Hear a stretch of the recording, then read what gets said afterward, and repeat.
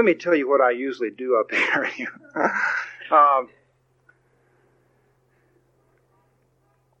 On Saturday nights, I make a few notes. All right, now. Then,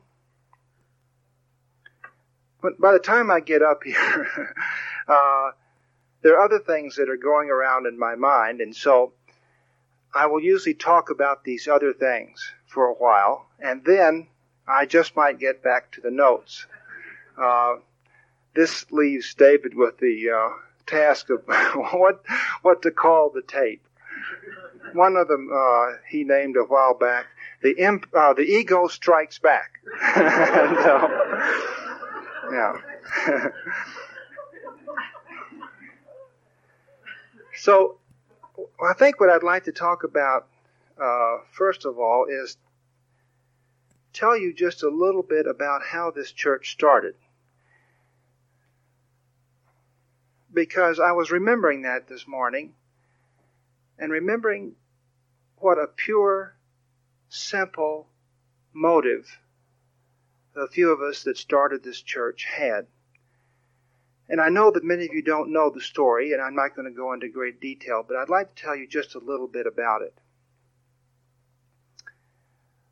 A young couple had a child that was about 6 years old, I believe.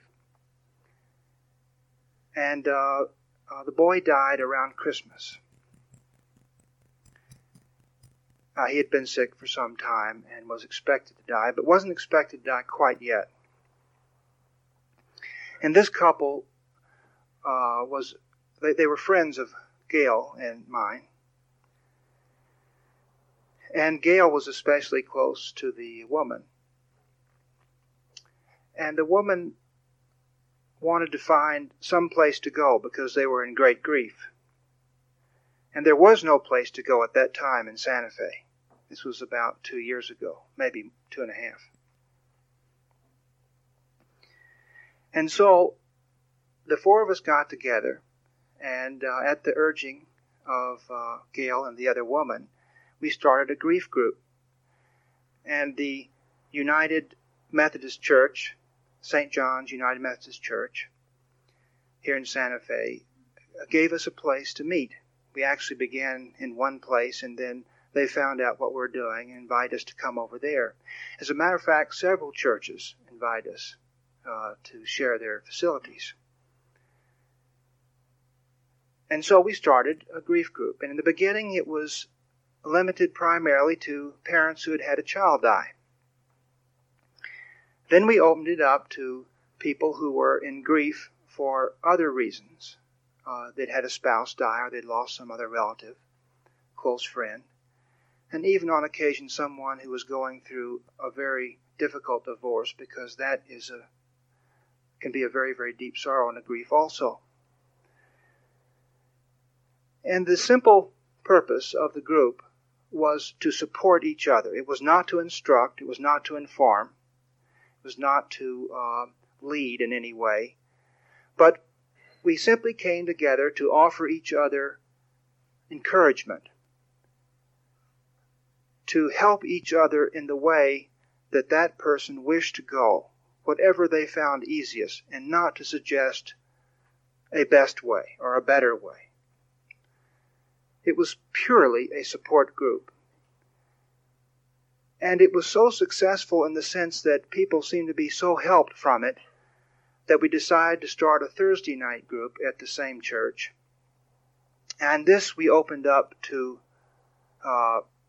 just about everyone, because Gail and I were members of Crisis Intervention, and we worked on the crisis line.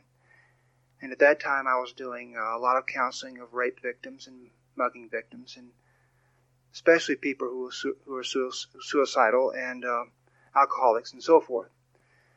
So we decided to have a group in which people who had suffered almost anything and were going through almost any kind of tragedy could come, and we decided it would be the same kind of group. And that group began to grow and seemed to be quite helpful. And at the same time, Jerry Jampolsky asked me if I would travel with him and give talks. I had not given talks outside of Santa Fe for a number of years. And the number of personal invitations were coming in at a more rapid rate, so I decided to begin doing some of that. So I began accepting some invitations on my own, and I began traveling with Jerry. And at about that time, the murders began in Atlanta. And the Atlanta Southside Center, which is run by Patricia Rentrope, a very large medical center with a number of satellite branches, was trying very much to help these parents who had at this point, it was not known what had happened to many of the children. It turned out later that almost all of them had been killed. But at that time, many of them were simply missing. And so there was tremendous grief and consternation. And as you recall, there was also people riding in on white horses trying to save the community. And this was being resented somewhat by the community, which this particular section where most of these boys were coming from is one of the poorest sections in the country. Many of the people live in abandoned houses with no electricity and no running water, or anything like that. Many of them don't, but it's an extremely poor section. And they didn't feel that they needed people coming in who didn't have their kinds of problems, getting tremendous press attention and holding press conferences and so forth. So they felt a little misused. And of course, you remember all the statements that were being made by the police department at the time and the FBI and so forth. There was a lot of confusion. So Patricia Rentrope had the idea of doing something quietly and asked Jerry and me if we would come in and help, which we began doing. Began flying there and meeting with those parents who wanted to meet, and a surprising number of them did want to do that. We held no press conferences and told no one that we were doing this. And I, at the same time, began attending, while I was there, the Atlanta Hillside Chapel and Truth Center. Fantastic church, held at that time they'd outgrown their building and they were in a huge tent. There's so many things I could tell you about this church. Barbara King is there are two ministers, Barbara King and her husband, but Barbara King is the principal minister. I'm sure she's 7 feet tall, and I think, I'm not kidding, I think she's probably 7 feet tall, and her husband is probably about 6'10". I think he's an ex-pro football player, I'm not sure. I know the principal of the big school there is an ex-pro football player. I could have gotten the two of them mixed up, but they would come out in their white suits, and they had this choir that would begin singing before they came out. And the number that they would sing was this. I'm not going to sing, but the words go like this. God is already here. I can feel His presence already here. All you have to do is open up your heart, for He's already here. And so this was sung so beautifully. And then they would come out. Actually, the chorus would come out first, and they would start singing. And the congregation would sing along with them. And then these two magnificent people would come out. And the music, as I recall, never stopped. It would die down.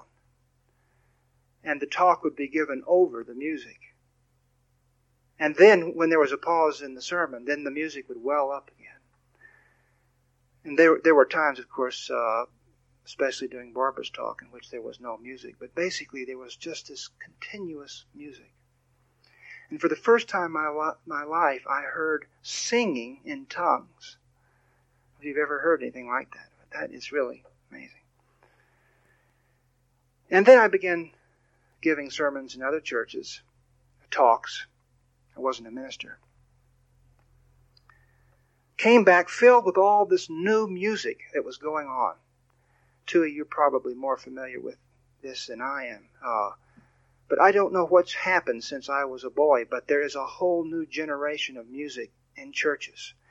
Very simple melodies. Many people feel that they come to them whole and complete. And they were songs that anyone could walk in and learn almost immediately. And the melodies were so pure and the lyrics were just beautiful. I remember that there was one at a Unity church in Dallas, Texas. There was a thing that they called a chant.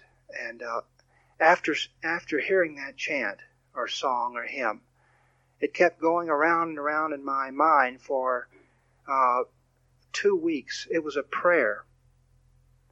I don't know if I can remember the words, but it was something like this. God, God, oh, how I love thee. Oh, how I love thee. Christ, Christ, oh, how I love thee. Oh, how I love thee. And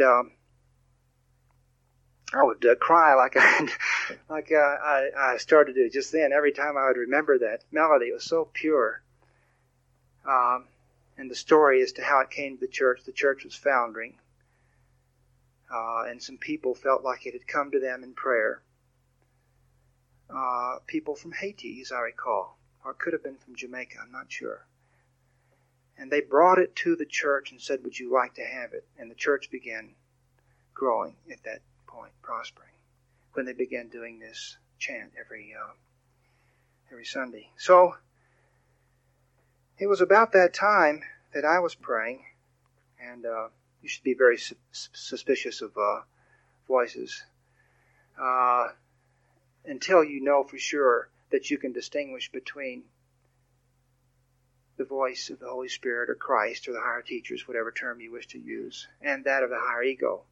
It's best just to follow your peaceful preference and not get caught up in all that. There's a mania of that right now sweeping the country, hearing things. But but all of you have probably experienced a very definite something, a gentle urging or something, and it doesn't go away. It knows you're ready for this step, and it simply says this to you. And it may sound like words, or it may sound like just a little push, or it may sound like a kick in the butt, But it feels like something, I haven't been a minister long yet, so I can use words like that. And the thought came for me to start a church. And so I mentioned this to a couple of the people that had been helping with the groups. And they thought it was a great idea. These are people who are now called deacons here. And they immediately went out and found a place to meet. And the reason that we pursued this, the reason that, although I thought this was a joke, this thing that starting a church, it seemed like an absurd idea because I had visions of myself standing outside shaking hands. Did you like it? Did you like it? And all this stuff, And I tried to get another friend of mine, Lester Lewis, in on the thing. So actually in the beginning that the name of the church was Lester and Hughes Dispensable Church. Lester actually never did join me on that. In fact, he quit his job and sold his house and moved out of town.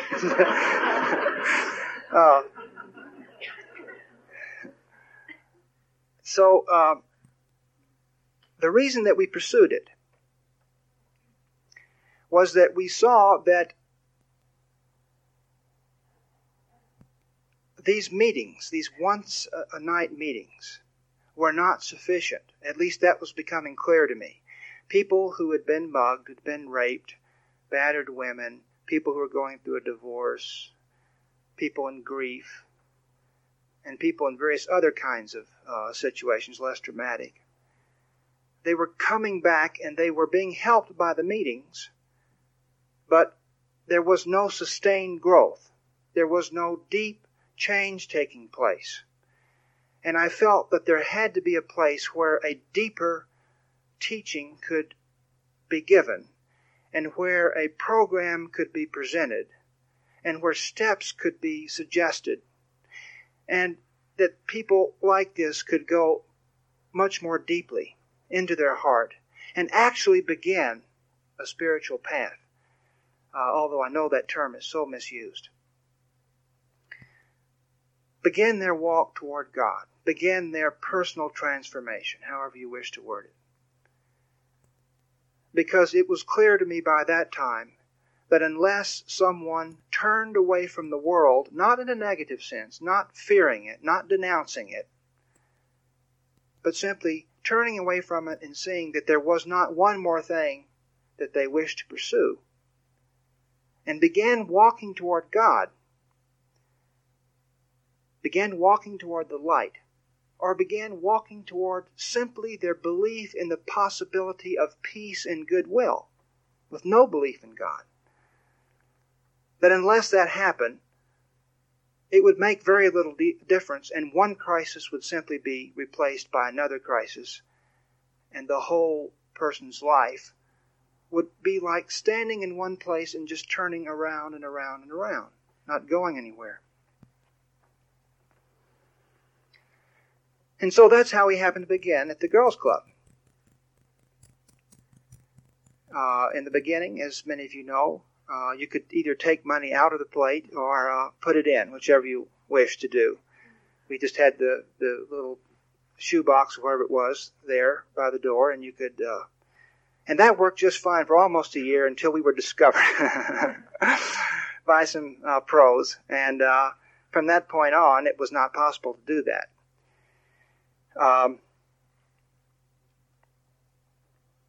We tried to keep to that purpose.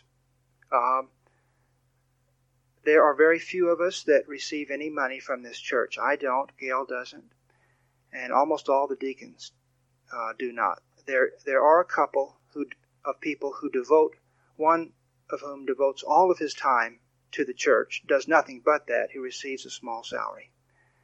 And there's another person who does a great deal of work that receives even a smaller. So I'm talking about $50 a month for this other person.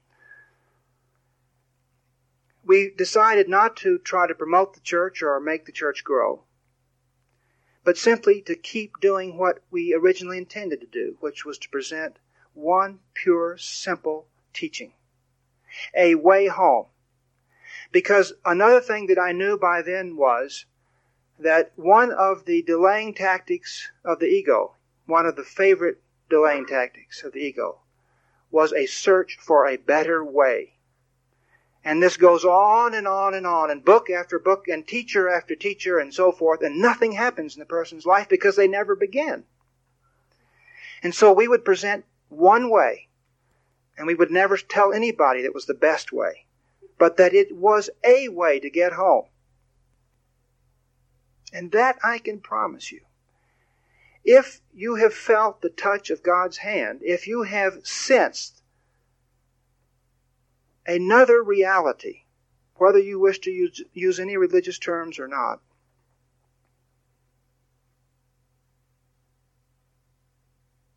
I can tell you that what we speak of here is a way home. And all you have to do is choose your way, whether it's this church or another church or no church at all but a book, or what you already believe and you put it down on paper and you start practicing instead of just saying it. I can promise you that if you will begin,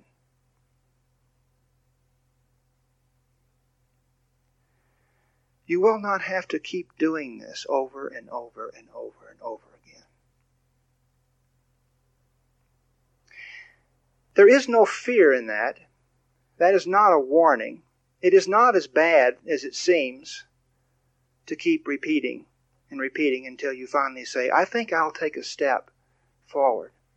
It's not quite as bad. It's like dozing off, and you know how your mind defends itself when it's asleep. It wishes to continue in the dream that it's having, especially if you have to get up a little early. You've had that experience, haven't you? Your mind wants to continue the dream. It wants to have just one more dream. But the time comes to stop dreaming. The time comes to look straight at your life and at this world and ask yourself, is there a better way than the billions of people have always done it?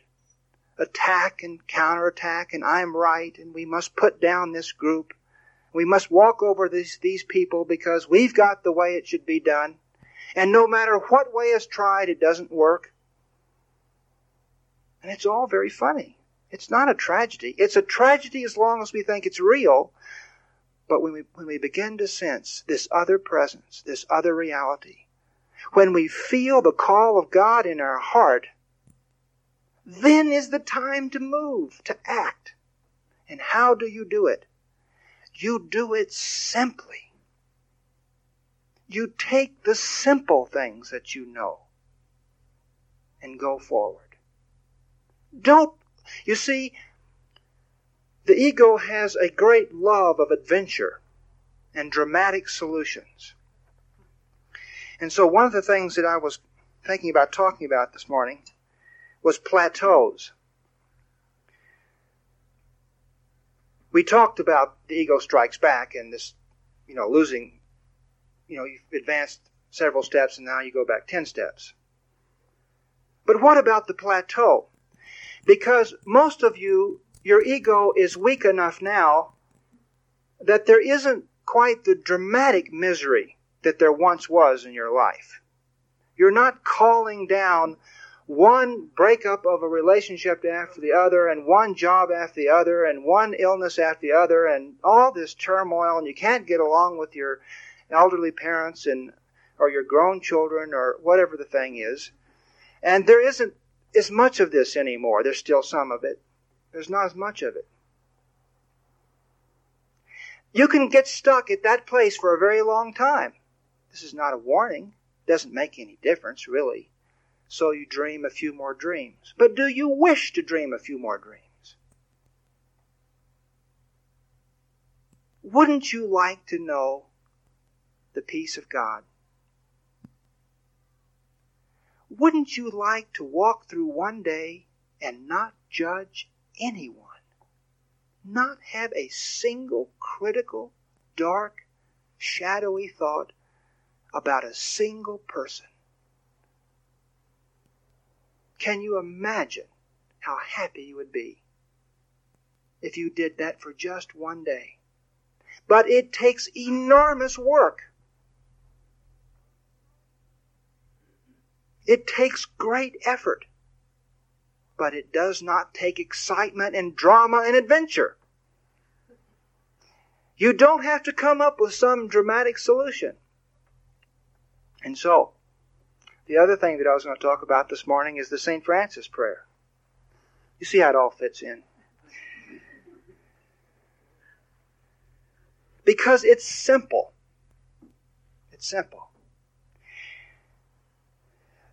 The St. Francis prayer is a sufficient way home. You don't need anything else. No, you don't even need A Course in Miracles. You don't need anything. If you were to take that one prayer, and if you were to meditate on it every morning and throughout the day, if you were to take just one line and phrase and work on it for a week, and then go to the next one, I promise you would get home. You could not find a better way. You could find ways that were equally as good, but you couldn't find a better way because it is so simple. And that's what we must do. If you recognize that you're on a plateau and you're not making progress, and how do you recognize that? Because plateaus begin to darken a little bit. The shadows begin to come. Not because there hasn't been some spiritual fireworks lately. That is not a judge of it. But simply because there's this slow losing it that takes place. If you know that's happening, if you were to just do one thing, and that is to try to do everything that you do today, Sunday, the 17th, this day, if you were to do everything that you do as peacefully and as gently as you could, you would need do nothing else. Eat your lunch as gently and as peacefully and as happily as you could. Talk to the people in your car peacefully, in peace, from peace. You would need do nothing else.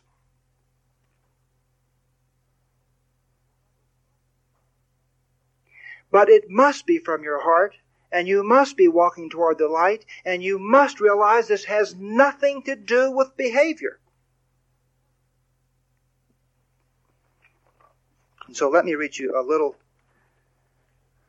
part from A Course in Miracles, a couple paragraphs, before we begin the St. Francis prayer, which obviously we won't get through this morning. This is from page 252 of the text. Any direction that would lead you where the Holy Spirit leads you not goes nowhere. Anything you deny that He knows to be true, you have denied yourself, and He must therefore teach you not to deny it. Undoing is indirect, as doing is. You are created only to create, neither to see nor do.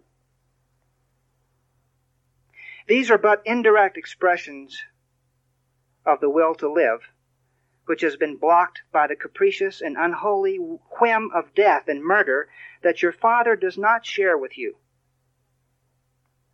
You have set yourself the task of sharing what cannot be shared, and while you think it is possible to learn to do this, you will not believe all that is possible to learn to do. The Holy Spirit, therefore, must begin His teaching by showing you what you can never learn. His message is not indirect, but He must introduce the simple truth into a thought system which has become so twisted and so complex you cannot see that it means nothing. He merely looks at its foundation and dismisses it. But you who cannot undo what you have made cannot see through it. It deceives you, because you chose to deceive yourself. Those who choose to be deceived will merely attack direct approaches because they seem to encroach upon deception and strike at it. The Holy Spirit needs a happy learner in whom His mission can be happily accomplished. So it has nothing to do with seeing, has nothing to do with doing, it has nothing to do with behavior, it has nothing to do with smiling or hugging or patting or using certain languages. Lord, let me be an instrument of your peace, is the first line of the St. Francis prayer. Notice you can leave out Lord and your, and it means the same thing. Let me be an instrument of peace. Today, let me be an instrument of peace. No belief in God is required, because peace is truth, and God is just another word for what's going on. Let me be an instrument. A kazoo, perhaps. A kazoo for God. I heard a guy described as an alarmist this week. Let me be. What do you want to be? So-and-so is an alarmist. Isn't that a wonderful occupation? Can't you imagine going around doing that? Now, as you know, I'm from Texas and David's from Texas, and Now, David was in the Marines, but one thing you probably don't know about David is David plays a mouth organ.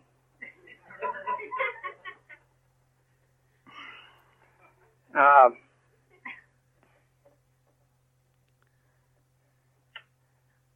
cordine. I've said that recently. No one knew what a cordine. How many people here knows what a cordine is? An accordion. In Texas, that's what we say. It's a cordine. Play that cordine, Jim.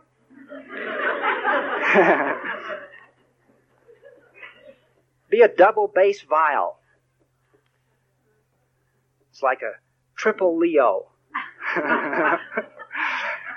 So-and-so's a triple Leo. Everybody will turn their heads. When all that started happening, there was a little voice in my head that said, don't learn it. I don't know what any of those things mean. I have no idea what a Leo or an Aries or anything else is. But I do notice that when someone says that so-and-so is a triple such and such, people's jaws drop and everything. This is great meaning. Let me be an instrument of your peace. Of course, it doesn't mean instrument just in that way. But isn't that a wonderful statement? Let me be an instrument of your peace. You play peace. That's all you do. Peace plays you. Because an instrument is not the player. And so you allow yourself to be whistled through, to be tooted into. And that's all you have to do. Just open up your heart and let the toots come through.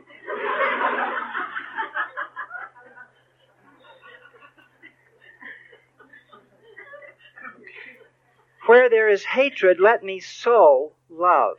Isn't that lovely?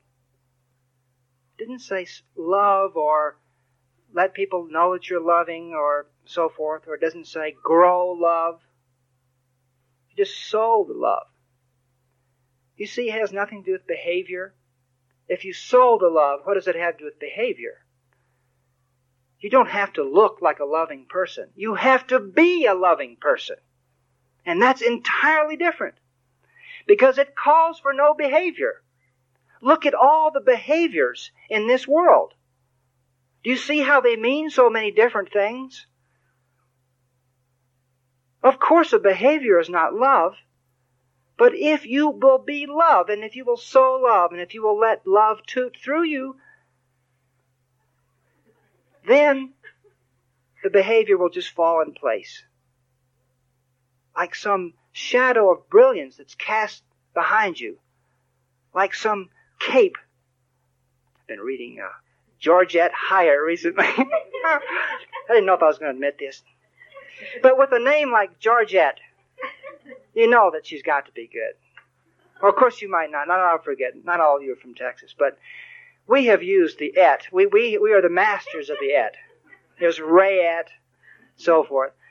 The rest of the country would do well to use we could have things like Marvin et. Ronald Etta. My grandmother's name was Johnetta, you see. And, how did I get off on Georgette Heyer? We'll get back to her in a minute, I'm sure.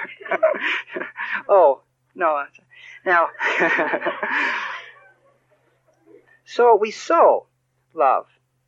We sow love. Trying is denying. Do you see that? If you try to love somebody, you're denying that you are love. What do you think you are if you're not this body? If you're not this little soap opera? Born in one place and going to die in another. And what did you do? What did you do? And it was so important, wasn't it?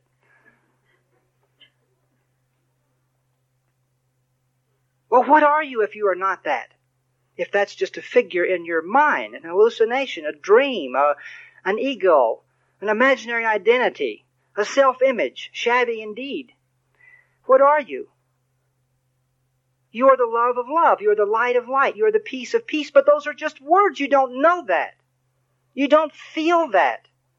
You are brought down by the world over and over and over again every day. You can't even make toast. Everything goes wrong almost immediately. Oh, another thing that I was going to talk about this morning was last time I told you that Gail and I and Melissa Poole, David's sister. David is now David Escott Poole. You can see he is leaving Texas behind him. But Melissa lives with us. And the three of us have a single purpose for a week. And some of you told me that had been helpful. And so I'm going to show you what our purpose for this week is, if you wish to do this with us. I suggested last time that you set this in the morning. Nothing has to go the way my ego wants it to, because all I want is the peace of God. That's a single purpose. We have it for a week. We set it in the morning. It's the only thing we have to do. It comes before everything. The toast comes before it all. Nothing has to go the way my ego wants it to, because all I want is the peace of God. If you would like to join us in that, you will join us. Your mind will join us. You will have strength in that. There is great strength, as we said last time, in agreement. And this would be a wonderful thing, perhaps. I'm not sure if we will do this, but this would be a wonderful thing for this body of people. We have no members here. To follow a single purpose for a day, for a week. Nothing has to go the way you want it to go if all you want is the peace of God. If all you want is to sow. Because it is not your responsibility to do anything with it after it's sown. You just sow it. Where there is injury, pardon. In other words, where there is injury, let me sow pardon, is the third line of the St. Francis prayer. This is just a magnificent statement, and if you want to know how to heal yourself or how to heal others, this sentence tells you everything. Where there is injury, let me sow pardon. All pain is self-inflicted. Now, of course, you don't tell anyone who is in obvious deep pain. You don't say something like that to them, because none of us quite believe it. We think that pain chooses us, that our illnesses and our accidents and so forth seek us out. And it is a mistake to go around trying to heal people, because all you're trying to do is change things. Where there is injury, let me sow pardon. So what are we saying when we are in pain? And we are all in pain. It's a very narrow, limited definition that makes some people sick and others not. Look at all the forms of pain and physical distress that we do not call sickness or accident or injury. Sore muscles from exercising. People are proud of that. But it is a pain. A pulled tendon from volleyball. You see? This people will actually tell you about this injury so that they can tell you about volleyball. But it is a pain. The body is crying out. What happens when we have an accident, when we get sick, is that we are punishing ourselves. Now, this is not obvious in the beginning. And you should never tell anybody this. And this is just something to tuck into your mind and not try to do something with it, but just hold it there.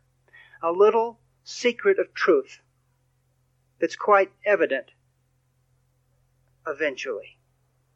But it does mean this, that if anyone is obviously sick or injured, they are condemning themselves. And so what is your function? To pardon them, to forgive them, to realize that they do not need to be forgiven, that their mind is exactly like your mind. It is a part of God. It is holy and serene and untouchable, no matter what little nightmare it may be having now. Their mind is sacred. And you can smile gently at this and see what they will become and say to your heart, this, my brother, my sister, is totally innocent. And so you simply see them as innocent, needing no pardon in the ego sense. And if you are in pain, it is so good for you to be kind to your body, because that's what you're not being. And so give yourself the little red sugar-coated pill or the little syrup that does not have sugar listed on the ingredients. What do they put in there to make it sweet? You see. And to give and to treat yourself to a back rub.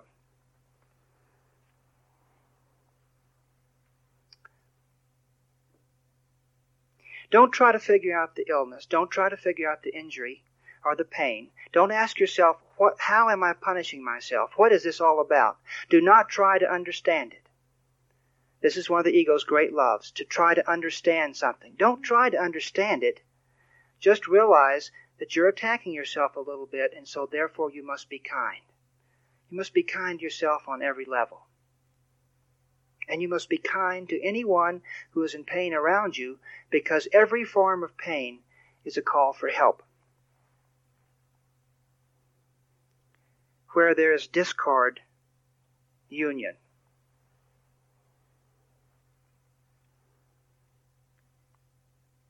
Isn't that interesting? Where there is discord, you sow union.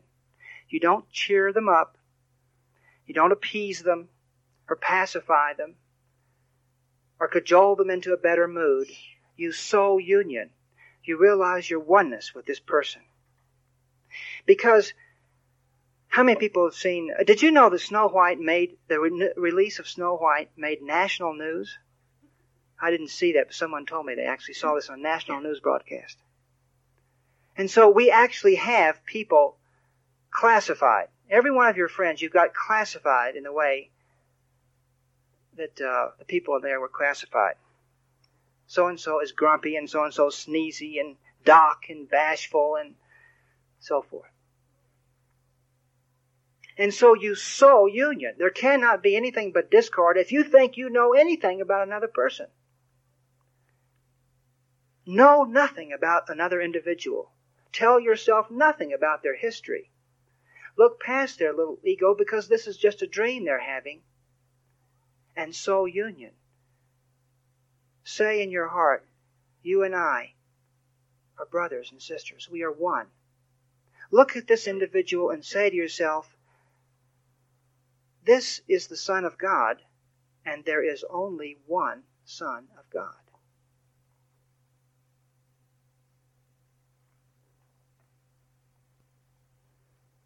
Where there's doubt, faith.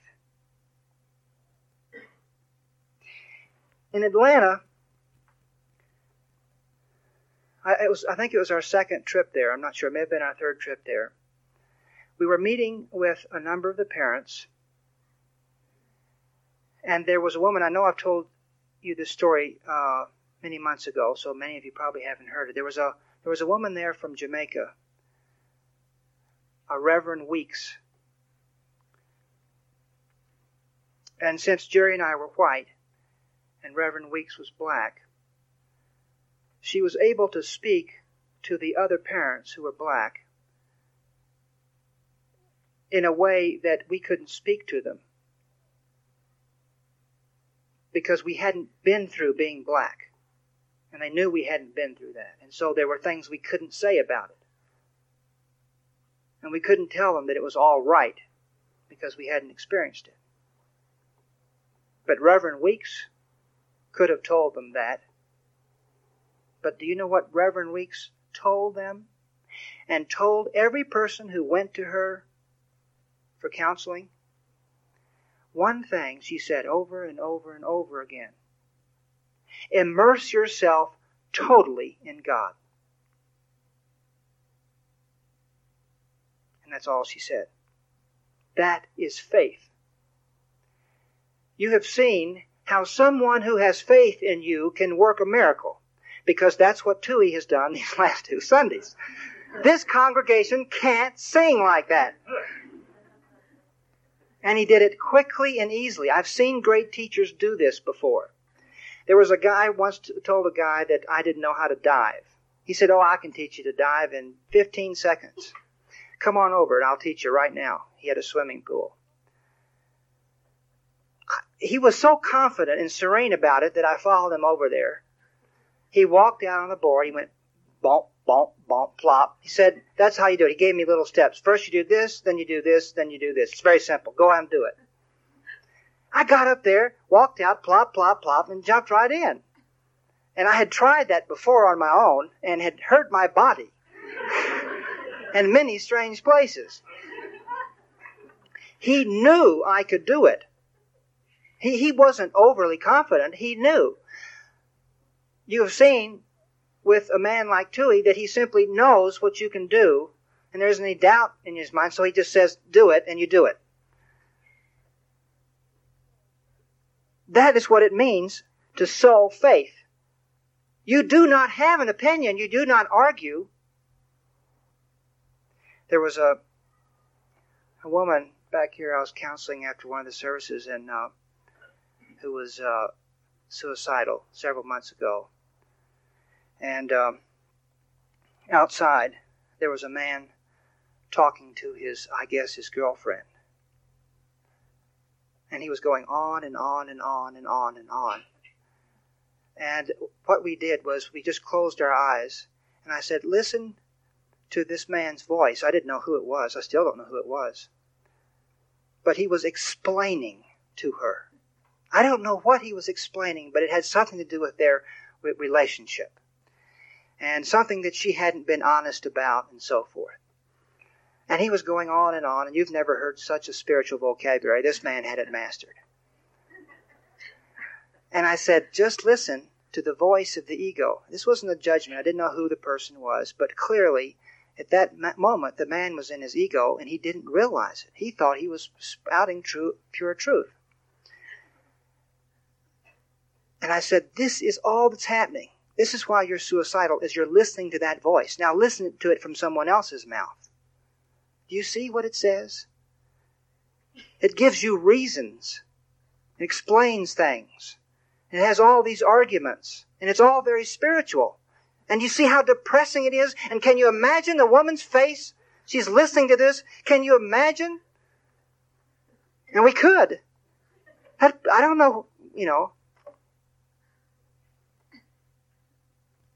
Never explain.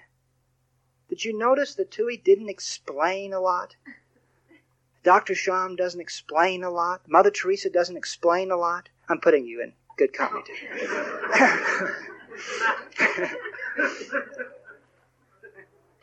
You sow faith, which means you know it, and therefore you're quiet. There's no need to say anything.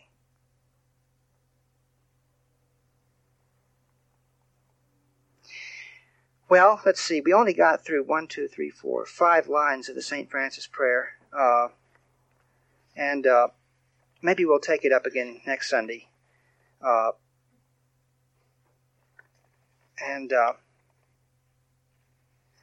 next one. We'll end with the next one, and then Tui's going to lead you in that lovely thing that we did last Sunday, more love.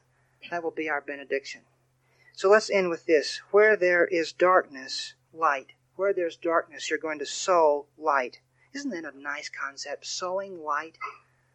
Calls for no behavior. It doesn't call for white teeth. Oh, I got a letter from a dentist this last week. It says, "Gentle dentistry, saving smiles." Isn't that nice? All right. So, I'm going to ask you to close your eyes, and we'll do a little meditation in which we will sow some light. We've done this, I think, before in this church. And this comes from one of my books, but it's the best thing in the book, so don't buy it. You'll know it now. With your eyes closed, I want you to picture yourself as Robin Hood. You've got one of those little sheaths that they're called you put the arrows in. A quiver. Oh, that's a great word. You've got a little quiver on your back. Or, if you're a golfer, you've got a little golf club. So you've got a little quiver or a little golf bag over your shoulder. Now picture which shoulder it's in. Now, this little golf bag or quiver is filled with balls of light. Little balls of light. I want you to imagine that for just a moment. You can see how light it is on your shoulder because that's all it contains.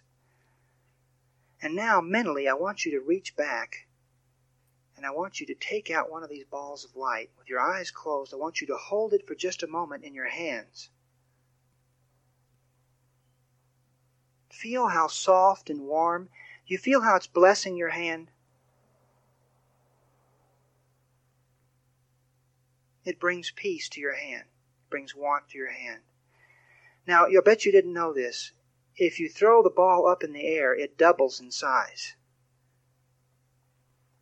And so, do that right now. With your eyes closed, just picture yourself throwing it up in the air.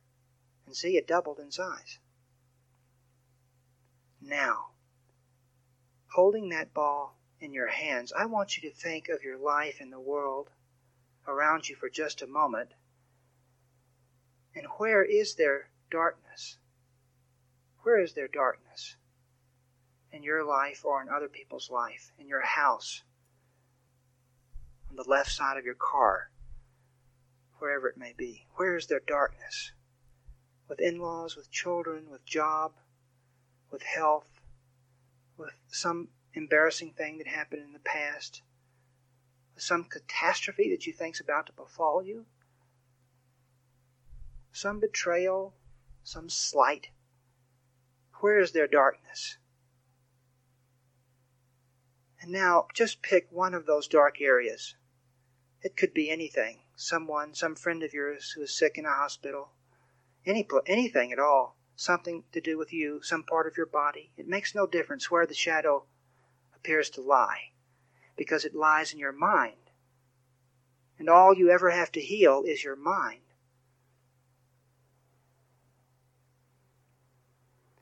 And so now, take this ball of light, and by tossing it gently up, make it whatever size you would like to make it. Make it big enough to do the job. And then you can blow it, or you can pass it like a basketball, or kick it like a soccer ball. You can throw it. You can even will it, transport it. You can do anything you wish, but send the ball of light to the place of darkness and see it settle over this place of darkness and settle into it and sow this light. And say in your heart, I know I have done more than just a silly game. Because right now your heart is one with God's. And you seek no change. You are merely sowing the light. Not making it grow. Not asking what will happen. But sowing it. Passing it along.